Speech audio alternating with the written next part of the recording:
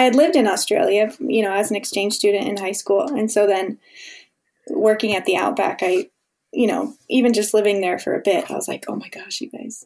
Or, can I get you guys a blooming onion? Like I could not. It was just, sorry.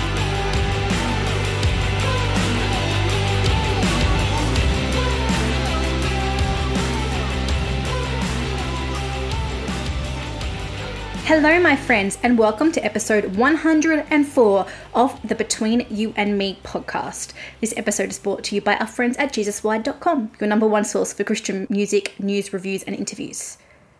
Between You and Me is the place where we talk to musicians about the things that hurt, heal, and change us in evangelical culture.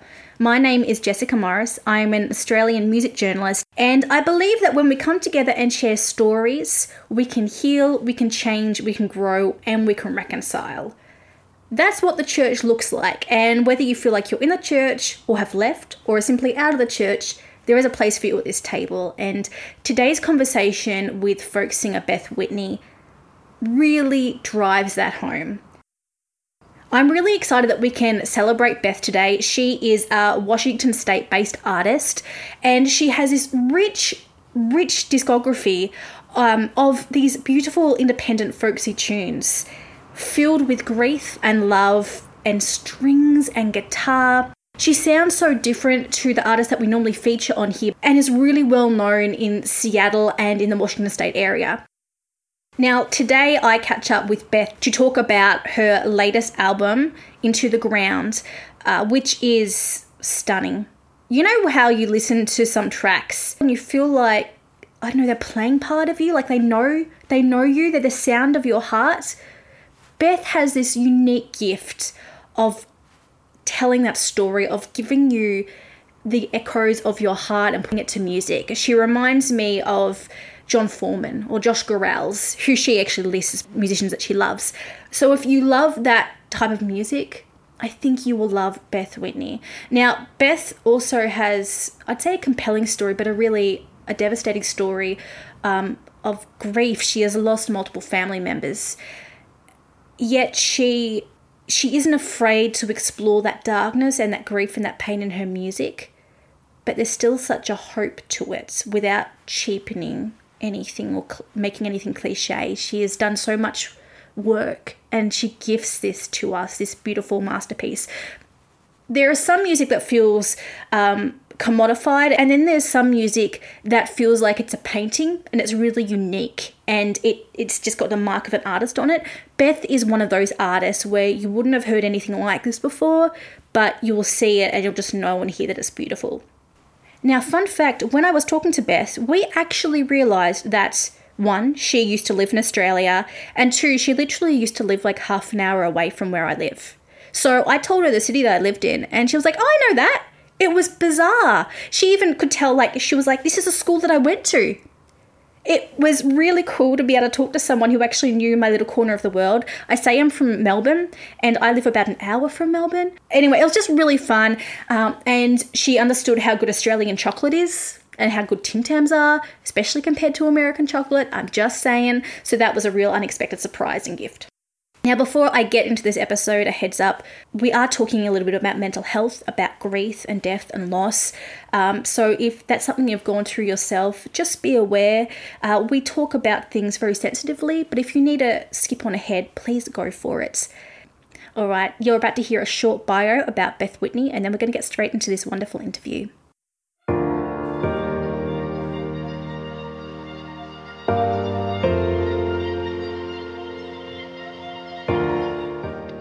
Born to a poetic carpenter and a singing painter in the foothills of Western Washington, it's easy to assume that folk musician Beth Whitney was always destined to be a songwriter.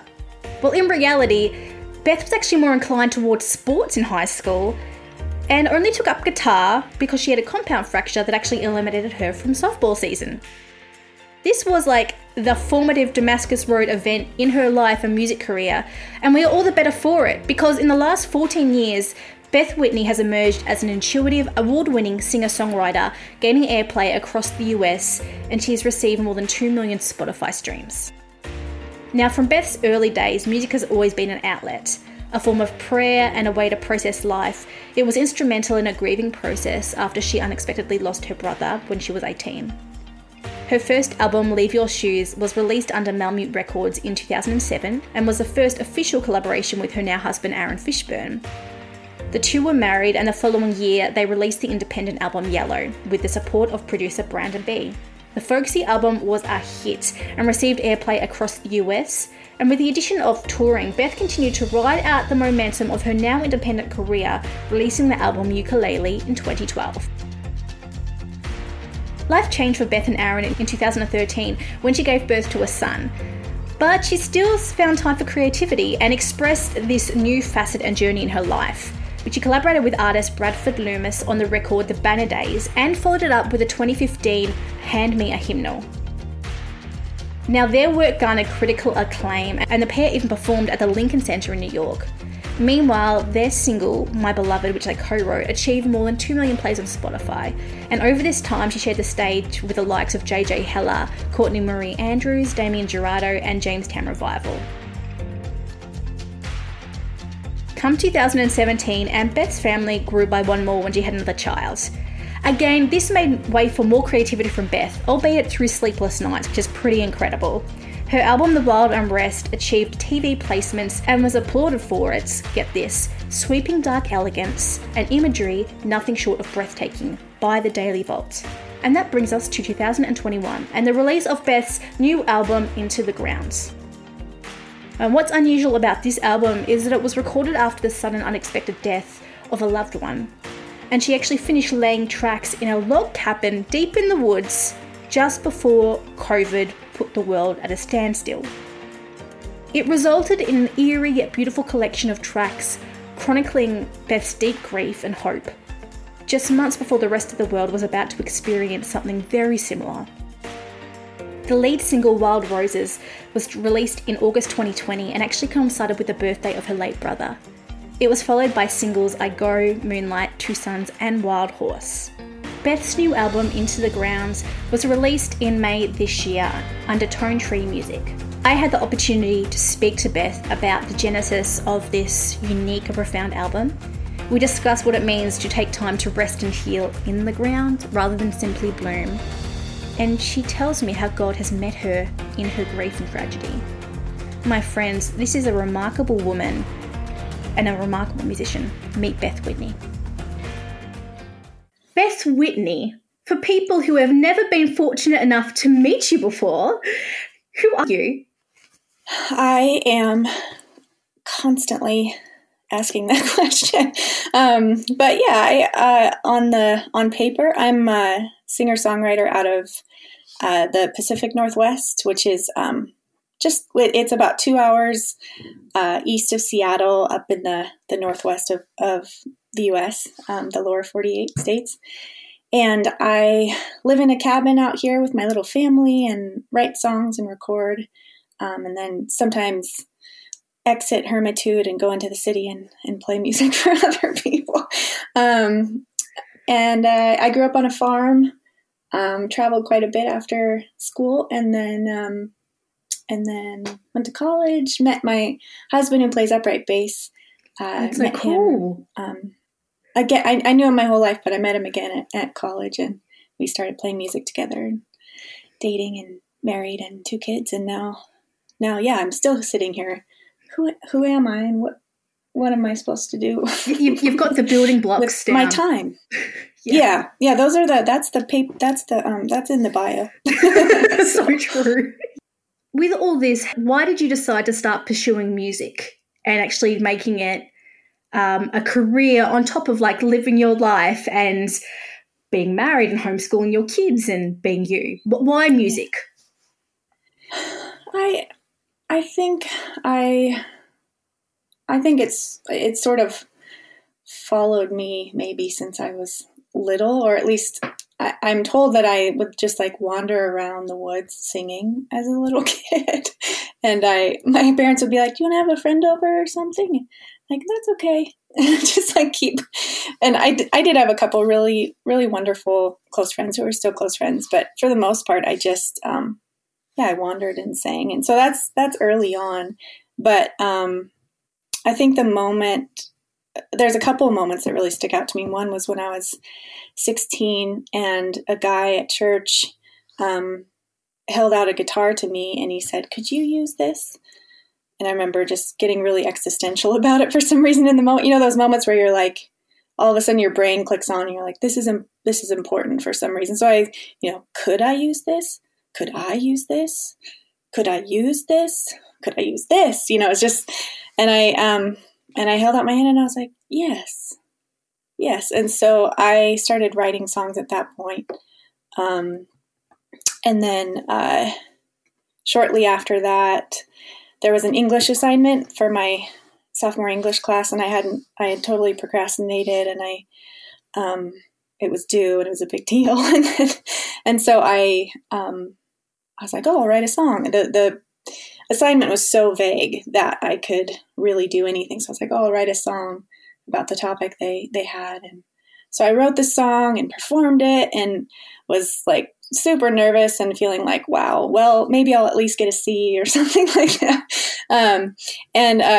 After I was done, they just like all jumped out of their seats, the whole class, and just gave me like a standing ovation. And I was like, and that, it wasn't like, oh, what a pat on the back. It was not really that so much. It was more just, I could feel as I was playing it that there was a connection being made, and the content was being communicated with people. And I don't know, like from going like wandering in the woods, somewhat lonely, and then all of a sudden in a crowded room and we're all connected and they're hearing something they haven't heard. It just was a really profound moment. And so those are kind of the two that stick out to me from when I was young. I've never really like switched in my mind, like, okay, now this is going to be my career.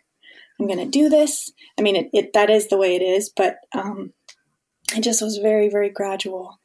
People would ask me to play and I would go, and then people paid me to go. And then it just sort of, happened over time, I guess. Yeah.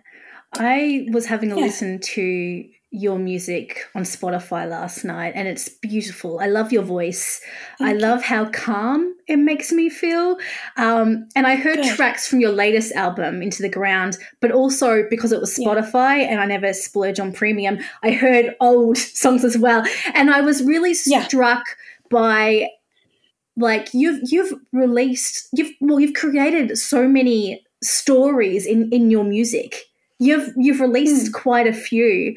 And I only say that because that takes so much work, and as an independent artist takes a whole lot of courage.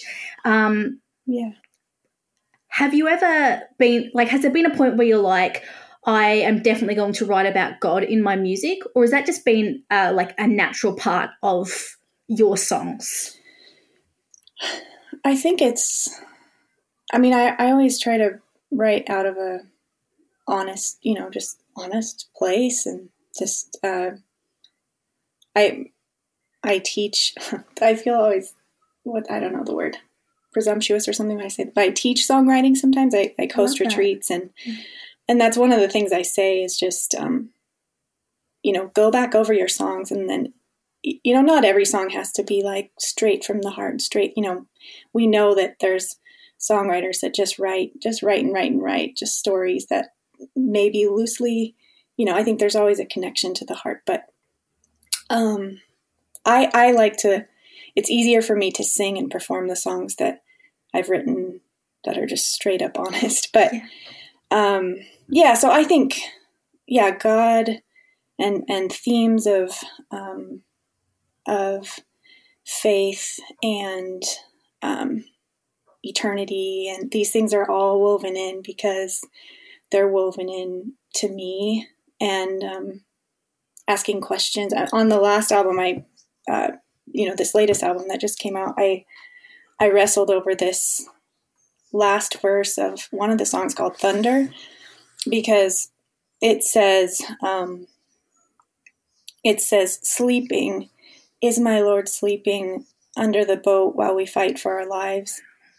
And I wrestled with it because it's very real. It's a very real question I have at times, especially recently. But I had to go back to that question, like, or that advice that I always give, like, is this honest? Is this straight from you? Is it helpful, edifying, and true? Like, then do it. So.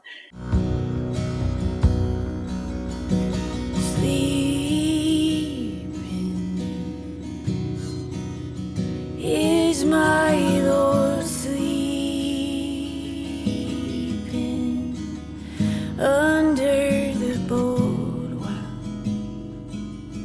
We fight for our lives and come thou fount of every blessing. Into my heart to sing thy praise. Streams of mercy find your way to me.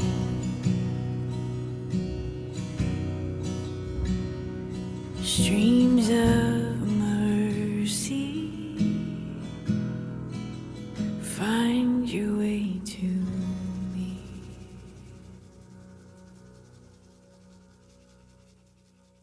For what it's worth, when you said those lyrics, as soon as you said that, I understand being like, wait, do I do that? How raw and vulnerable? Is it okay? But as soon as you said it, I went, oh my gosh, I haven't even heard the song yet.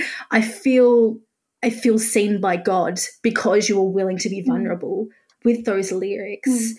So from what it's worth, a relative stranger, thank you for sharing that pain, because in doing that, I actually feel like you've created opening for my heart to experience God's grace in that, which I think is so beautiful. And I know so many of our listeners will hear that and be like, oh my gosh, that's right where I am right now. There's someone else who hears that or sees it or feels it and knows it's okay to ask that. Yeah.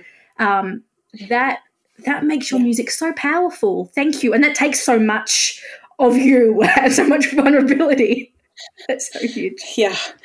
I know, like, do I want to go there? Yeah. You know, and performing it live, like, do I want to show this vulnerable part of me? But I mean, you see it, you know, it's there in the Bible, you know, the disciples asked the same thing.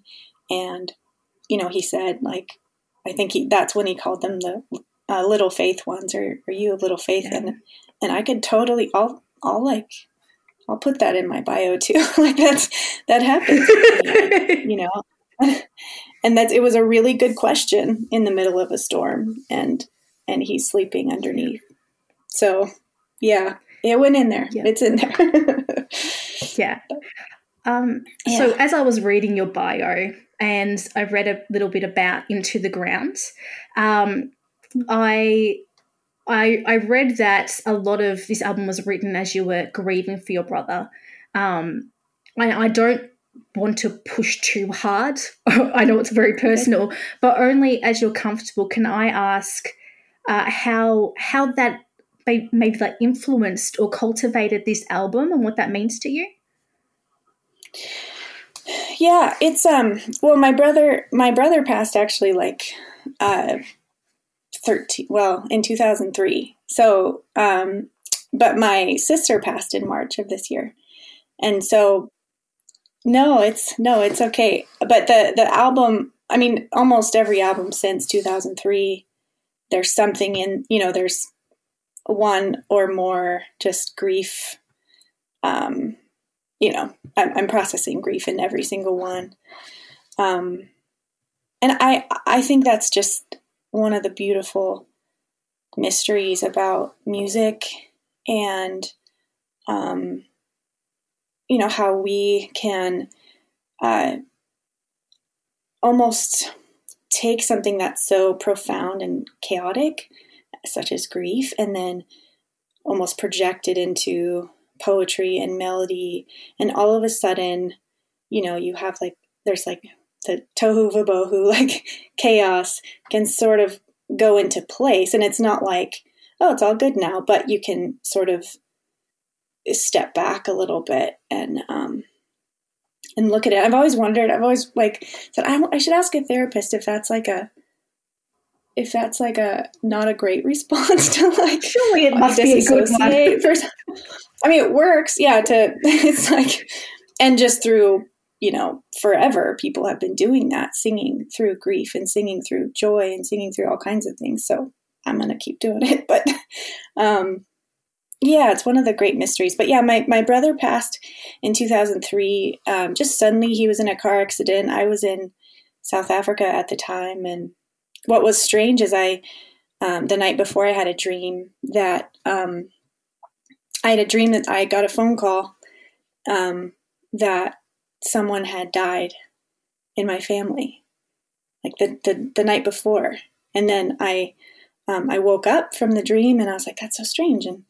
And then that afternoon I got a phone call from home saying that my brother had died, which is, and I've heard a lot of other people have stories like that too, where they have a dream that sort of prepares them just a little bit for for the news about to come.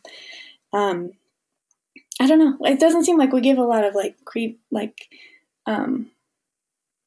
what is credence the word? We don't give a lot of weight to dreams so much anymore, but I think we should. Yeah. Yeah. And then my sister, she had cancer and passed in March. And then my grandfather died a week later. So it's just been a lot. I mean, then there's, of course, just a global sort of grief happening with everyone knowing someone who's been sick or has died. So it's, and I tend to sort of, well, especially with social media too, you kind of feel the weight of all of it, and it's hard to let yourself detach for a second and heal and be okay for a bit. But, so that's been my biggest challenge, I think, in the last couple of years, is just, processing the grief that is right in front of me, but also, only giving global grief as much as I can, and then letting it go, going outside and watching the birds and just letting your own body heal. And, that's been really difficult for me, I think.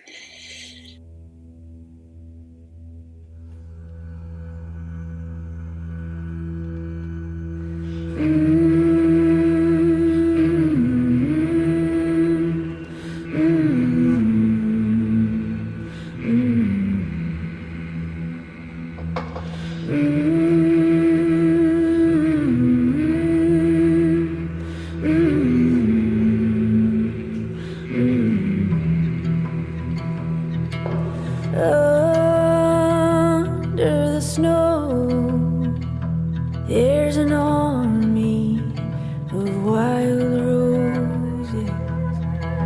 How do they know when to wait and when it's fallow? These things take time. These things take their time.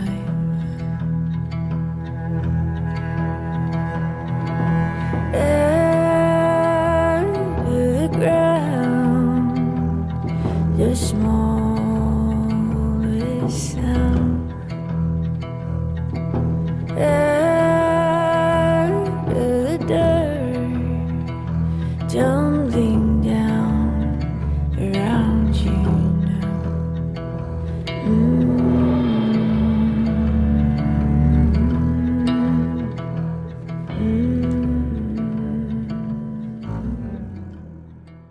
Hey, are you a creator? Do you like creating fancy slideshows for church? Or maybe you're a videographer, a podcaster like me. Maybe you just love creating things and you need amazing stock music or videos to fill the needs. That is where Soundstripe comes in. The team at Soundstripe are world-class musicians who have hired world-class musicians to create stock music without all the loopholes of licensing. Simply subscribe and you can select what track you want and license it as many times as you want.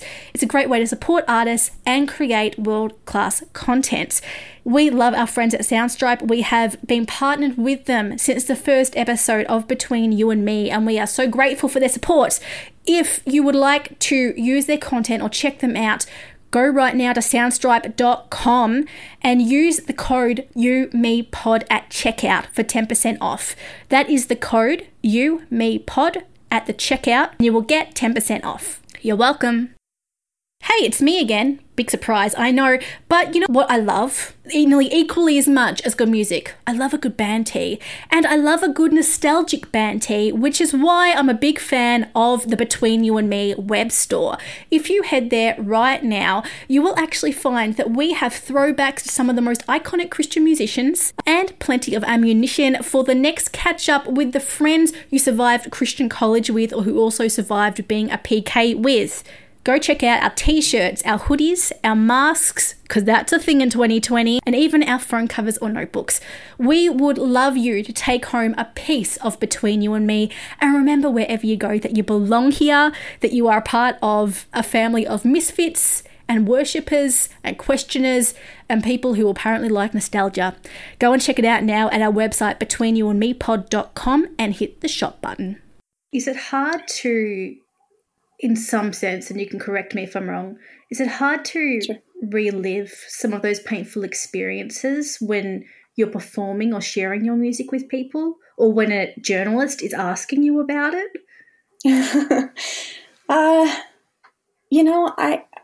Every once in a while, it's like, you feel like a catch in your throat and you're like, oh, dang it, I'm going to cry, and I don't want to cry right now. But generally, I think because I grew up in a family that was very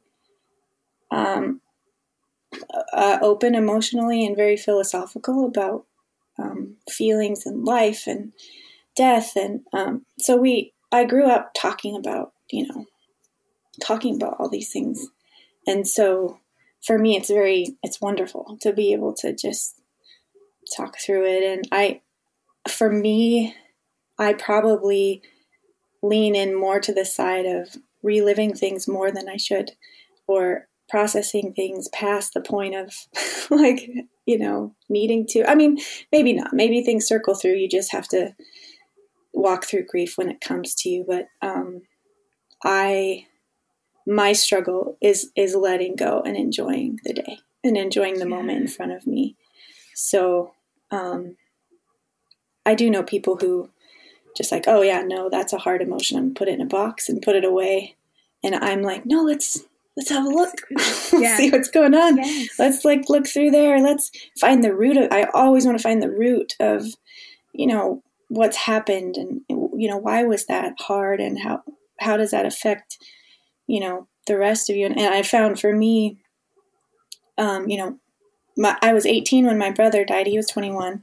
And I found that, on a good day, that on almost a biological level, it reminds me to enjoy the people around me who are alive. Because right now they're alive. And then on a bad day, it has me in a state of anxiety, trying to control things and trying to anticipate things that could go wrong, or if I have some sort of premonition, or I've had this feeling like something's really wrong, and I try to figure it out so that I can maybe stop something from happening. It can be on a bad day, it's a lot of anxiety, but I just knowing that helps. That I have a tendency to fall into that and to try to control things. Yeah. I don't know if that answers the original question. Why or how do you still believe in the goodness of God when you've experienced so much loss and continue to experience that? that's a great question. I remember in middle school, one of my best friends, her mom died pretty suddenly from like a diabetes complication. But and I remember thinking, like, if someone close to me ever died, I would be so angry at God. There's no way, I'd be. I mean, I was in 7th grade, but I was like, remember thinking that, and then not that long after when my brother passed, I just didn't experience that. I wasn't angry. I was like, there's that promise, like, God comforts those who mourn. And like, that was in that time, that was I cashed in on that, and it was very real. He did comfort us in all these amazing ways, and I felt very surrounded and lifted up. And there was this moment. So yeah, when my brother passed, I was in South Africa, and I was on like kind of a YWAM. Do you guys have YWAM? Yeah. Yeah. Okay. It was sort of like that, but it was a Canadian program. And so there's like, 24, 25 of us, like 18, 19-year-olds. And we were in South Africa. And I remember walking into the church after learning this happened, and the leaders had told the group what happened. And I walked in, and someone came and, took my arm, and then the rest of them surrounded me and just sort of, I don't know if they're praying or singing, or I don't know what they were doing, but it was just, I've never ever felt so much comfort in my life. Wow. So it's sort of, it's like a connection beyond connection, and it's a deep grief, and when they meet each other, and all of a sudden you can see. It's another one of the mysteries that I don't understand, but and there's other things and situations that have grieved me, where I did feel anger, and where I did go, rotate through the stages of grief a lot more intensely. Yeah. But as far as the goodness of God, I've just experienced it. I don't know how to go around it. I don't understand exactly what goes across his desk and why he makes those decisions. I definitely know that I don't feel like death is the worst thing. And that is significant, I think, in my life, and my decisions and everything like that. But, as far as like God has taken this person from me, or this person is now on the other side of death. And,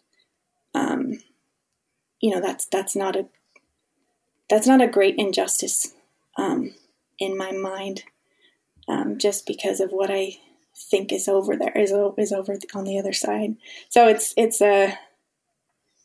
funny. These thoughts are like so far like existential to me that I almost can't grab onto them. But, I love that. I think my main answer is I've experienced the goodness of God and the warmth and deep comfort, and his gentleness, and it's not something I can dismiss in the face of something that is can be such a profound loss. But I couldn't speak for anyone else. I mean, there's people that have experienced much deeper and much more profound loss, and much loss that's much closer to them, losing a child, losing a spouse.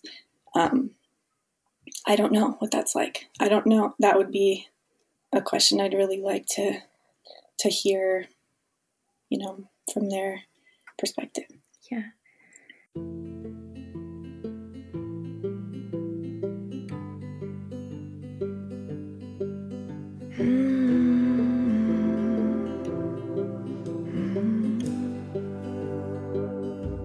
Heard from a north wind, you took the sea again,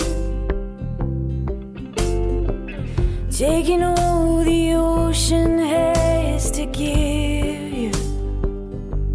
And oh, I can see it, you getting older now. In all of those salty ways I'd imagine, in another life you were mine, with my name always ready in your mouth. Anyway, I've forgotten what I was talking about. So when people listen to this, and I'm going to be encouraging them over and over to listen to your new album, Into the Ground, what do you want them to know about this album before they press play?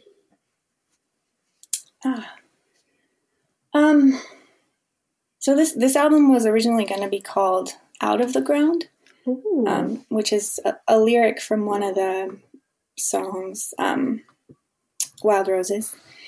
And it kind of paints this picture of, the deep snow in the winter, and then just knowing, underneath the snow, there's an army of wild roses. Wow. And then how do they know when to wake and when it's fallow? These things take time. And then the second verse is when the roses actually come out of the ground, and I mean, it goes on from there. But the lyric is out of the ground, the smallest sound, out of the dirt, tumbling down around you now. And it's that time when you actually, when all the strength and courage and when it's time for some sort of change, some sort of awakening, something. And so it was originally going to be called Out of the Ground, but then as I kept thinking about it, I was like, I don't think I'm ready to come out of the ground. I think I still have to be in the ground. I think there's more in the idea. So it shifted my mind into into the ground. And with the last, has it been 2 years yet? I don't know, year and a half. That sent me on sort of a gardening and foraging kind of journey. So I started digging more into the soil, like in my backyard, and foraging and learning more about the plants and everything around us. And I learned, that soil is not a uniform thing. Of course, there's like real spongy, good, like juicy soil that seeds love. Most seeds love, and then there's real dry. It's a vast thing, but generally you want that kind of spongy, healthy soil. And so, anyway, this is a super long answer to your question. Go for it. But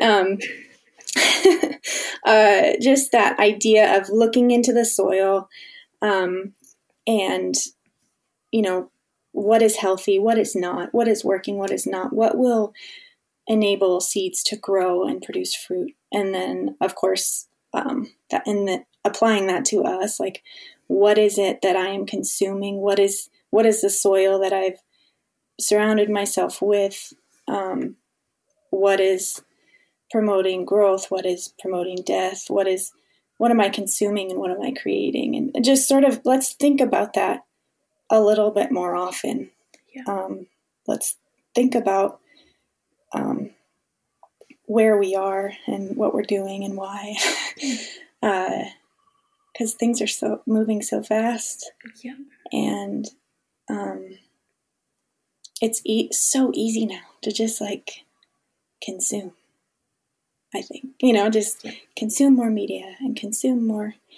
So, I would love for this album to be a chance for people to just slow down for a bit and consider the world around them, and the world around them that they can't see, and what we can do about it and what we can't do about it. Mm-hmm.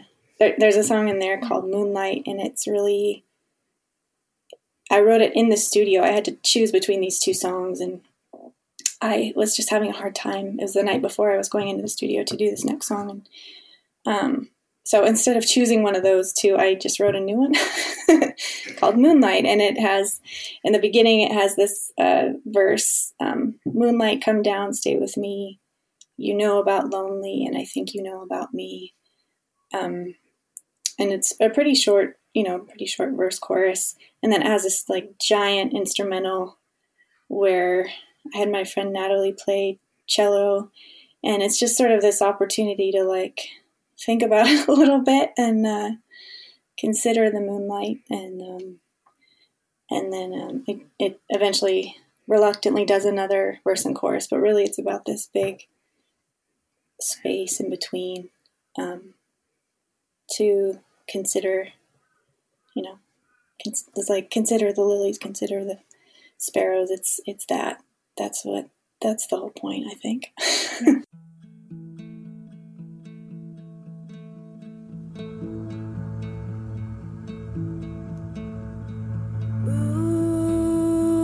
Moonlight, come down, stay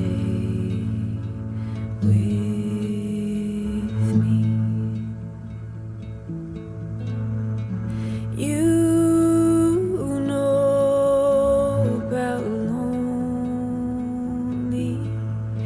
and I think you might know about me,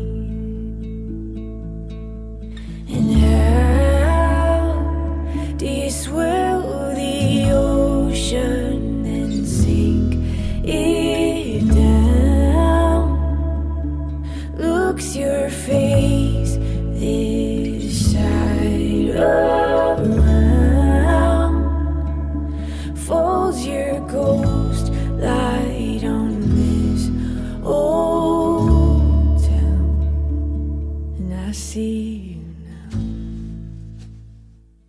I have just a handful of popcorn questions for you. If you could collaborate with anybody, living or dead, who would it be and why? The answer to that would change a lot. Like it changes often, but right now I really, maybe, there's two I can think of. I'll just say two pieces of popcorn. Josh Garrels, Yes. or John Foreman. I would love say. them I love both. them. Oh my gosh, yes. I do too. Yeah. Yeah, they're fantastic. I would love to work or write or sing or anything with either of those two. Oh, Yeah. good choices. I don't know why I love your lyrics so much, because I also love their lyrics so much. I'm like, okay, I get it now. Oh. Yeah. I do too. What has been your most memorable moments on stage or performing for people? That one came right away. I was I did a lot of house show tours with a band I was in called the Banner Days. Me and another guy and my husband as well formed a group called the Banner Days, and we would go around and play basically in people's living rooms or backyards or libraries, or one time a paper factory. So just good. these like alternate kind of. It was so fun, really fun season. But one time this sort of goes back to one of your early questions, but one time I was about to play a song I wrote called Brother. So it's about my brother. And this I did write, closer to when he'd actually died. But the song's called Brother. And I was introducing the song, and there was a 7-year-old girl up front, and she was like, why is this song called Brother? Did your brother die? Just like straight up, like, and I, I was like, yeah, he did.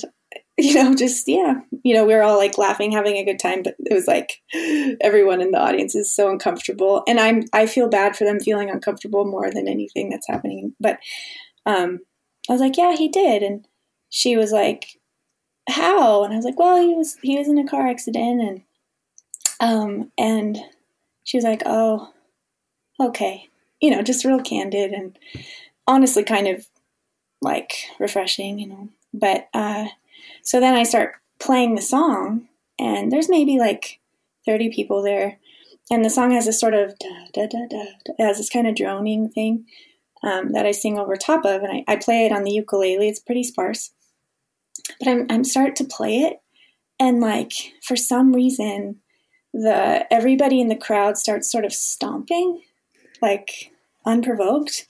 They start stomping, and it's like the coolest, most moving, like feeling and sound and texture. And so I'm just playing ukulele and singing on top of it, and they're just stomping in this kind of, I don't know, really ancient way. Wow. And it was kind of the same as that moment in South Africa when everyone surrounded me. It was just like a total flashback to being surrounded and prayed for, to just have everyone around me stomping. It's this other phase of grief, maybe kind of like an acceptance, or like yes, we are all, that was another thing I felt, is like a collective grief, like I hadn't felt that before, but I was like, everybody in this room is grieving, aren't they? And anyway, that was definitely the most memorable. I mean, we got to play at like the Lincoln Center in New York, and we've gotten to do some really cool things, but no, that was the best. I think that was in Georgia or something. Amazing. That's so cool. Yeah. I love that. It's like a full bowl of popcorn. Yeah. Love it. My last question for you. Sure. If you could go back to, trying to choose the right moment, if you could go back to, let's say, the day that you started writing your first album, whether you started writing with the intent of releasing it or you're just creating songs around that time, what would you say to yourself knowing what you know now? Oh, wow. I'm trying to find that moment in my mind. I definitely was not intending to make an album when I was writing those first songs. It was just, I was joking mostly. I mean, they were real, honest songs, but I just thought it was so funny that you could like play the guitar and sing poetry over it, and then that was it. That was the whole gig. That was the trick. Like, I did not. That was songwriting, but so I wrote a whole bunch of songs just because. I'm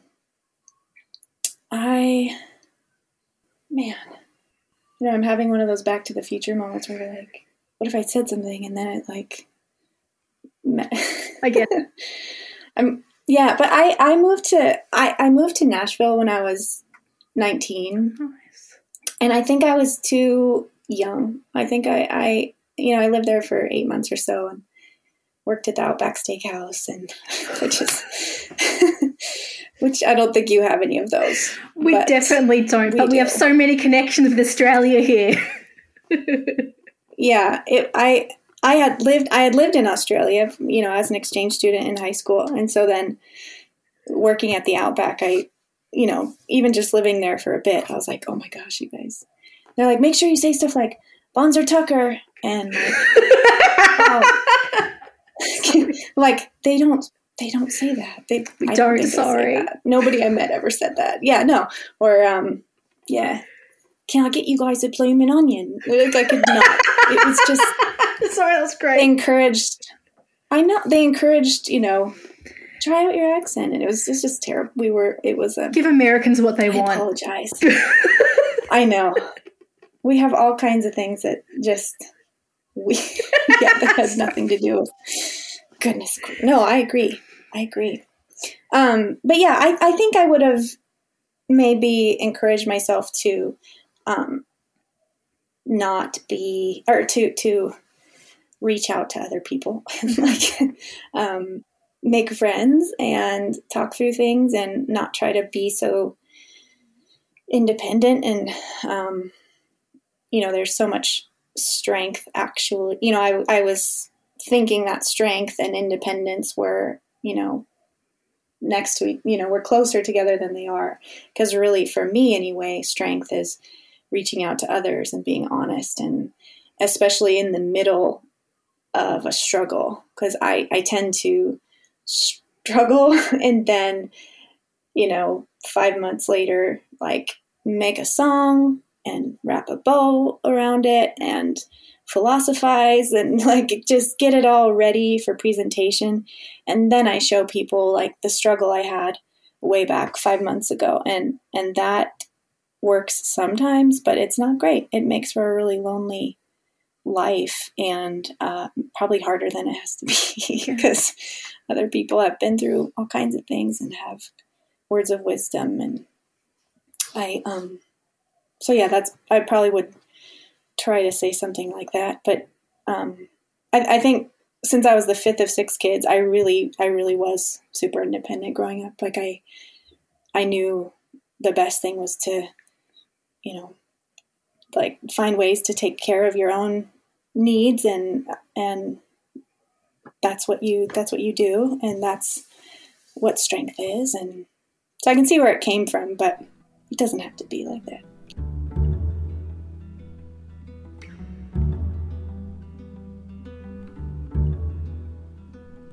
Oh, I went off to see my brother, went off to mumble at his grave, his humbling grave.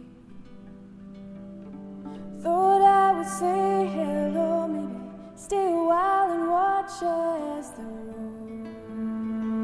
roses unfold. But the quiet's got me thinking I've nowhere to go.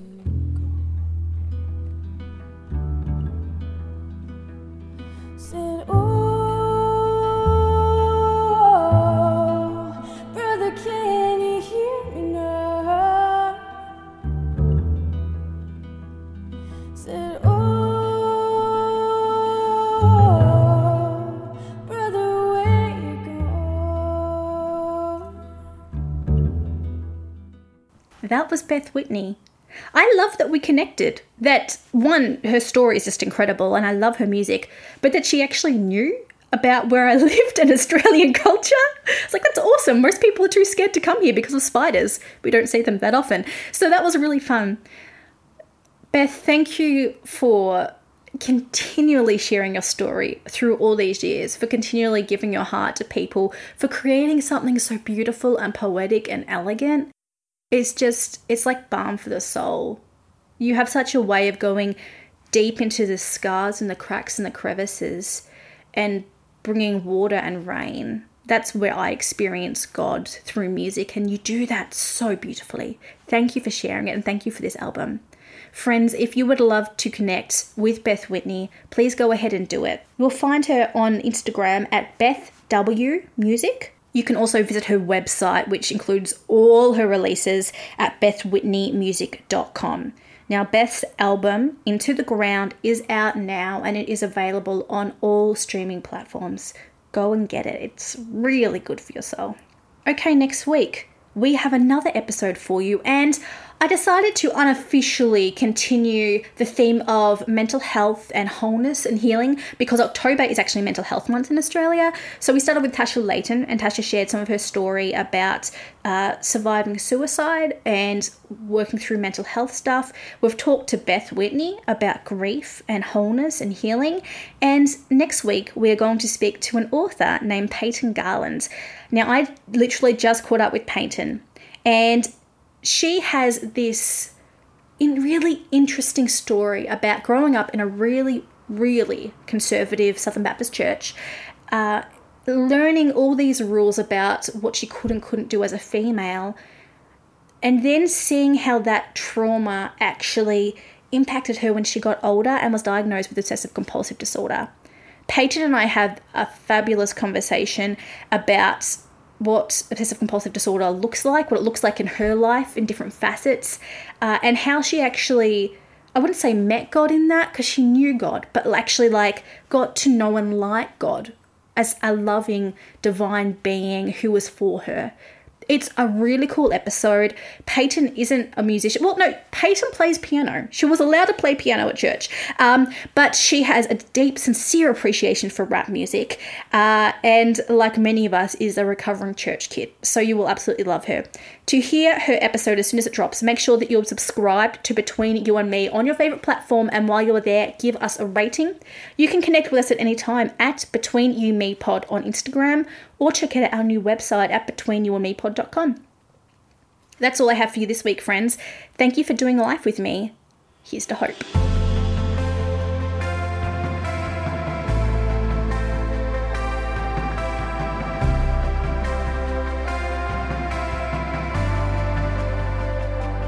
I've lived stories that have proved your faithfulness. I've seen miracles my mind can't comprehend. There is beauty in what I can't understand. Jesus, it's you. Jesus, it's you. I believe you're the wonder-working God. You're the wonder-working God. All the miracles I've seen are too good to not believe. You're the wonder-working God. You heal because you love. All the miracles we'll see. You're too good to not believe. I can't resurrect a man with my own hands, but just the mention of your name can raise the dead. All the glory to the only one who can. Jesus is here. Jesus is here.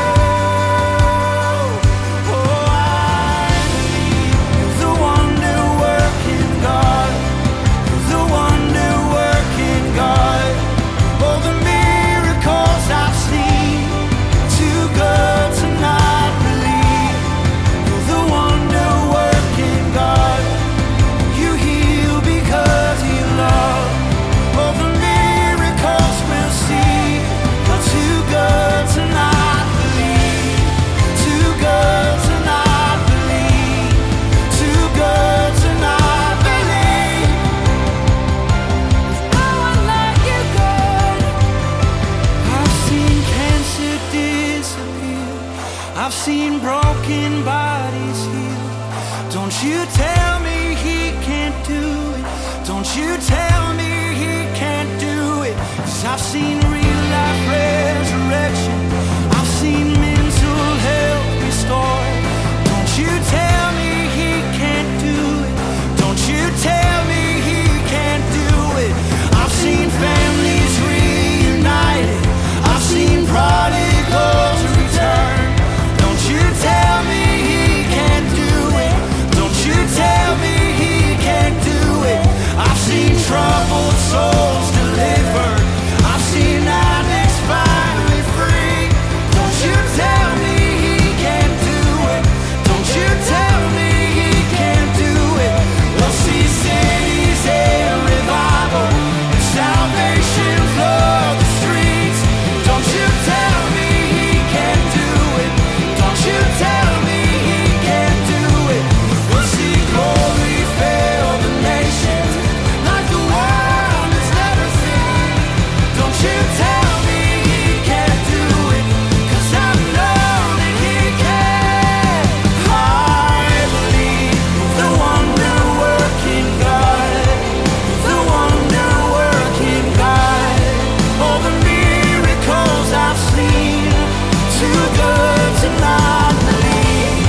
You're the wonder-working God. You heal because you love. All the miracles we'll see. You're too good to not believe. Too good to not believe. Too good to not believe. After everything I've seen, you're too good to not believe.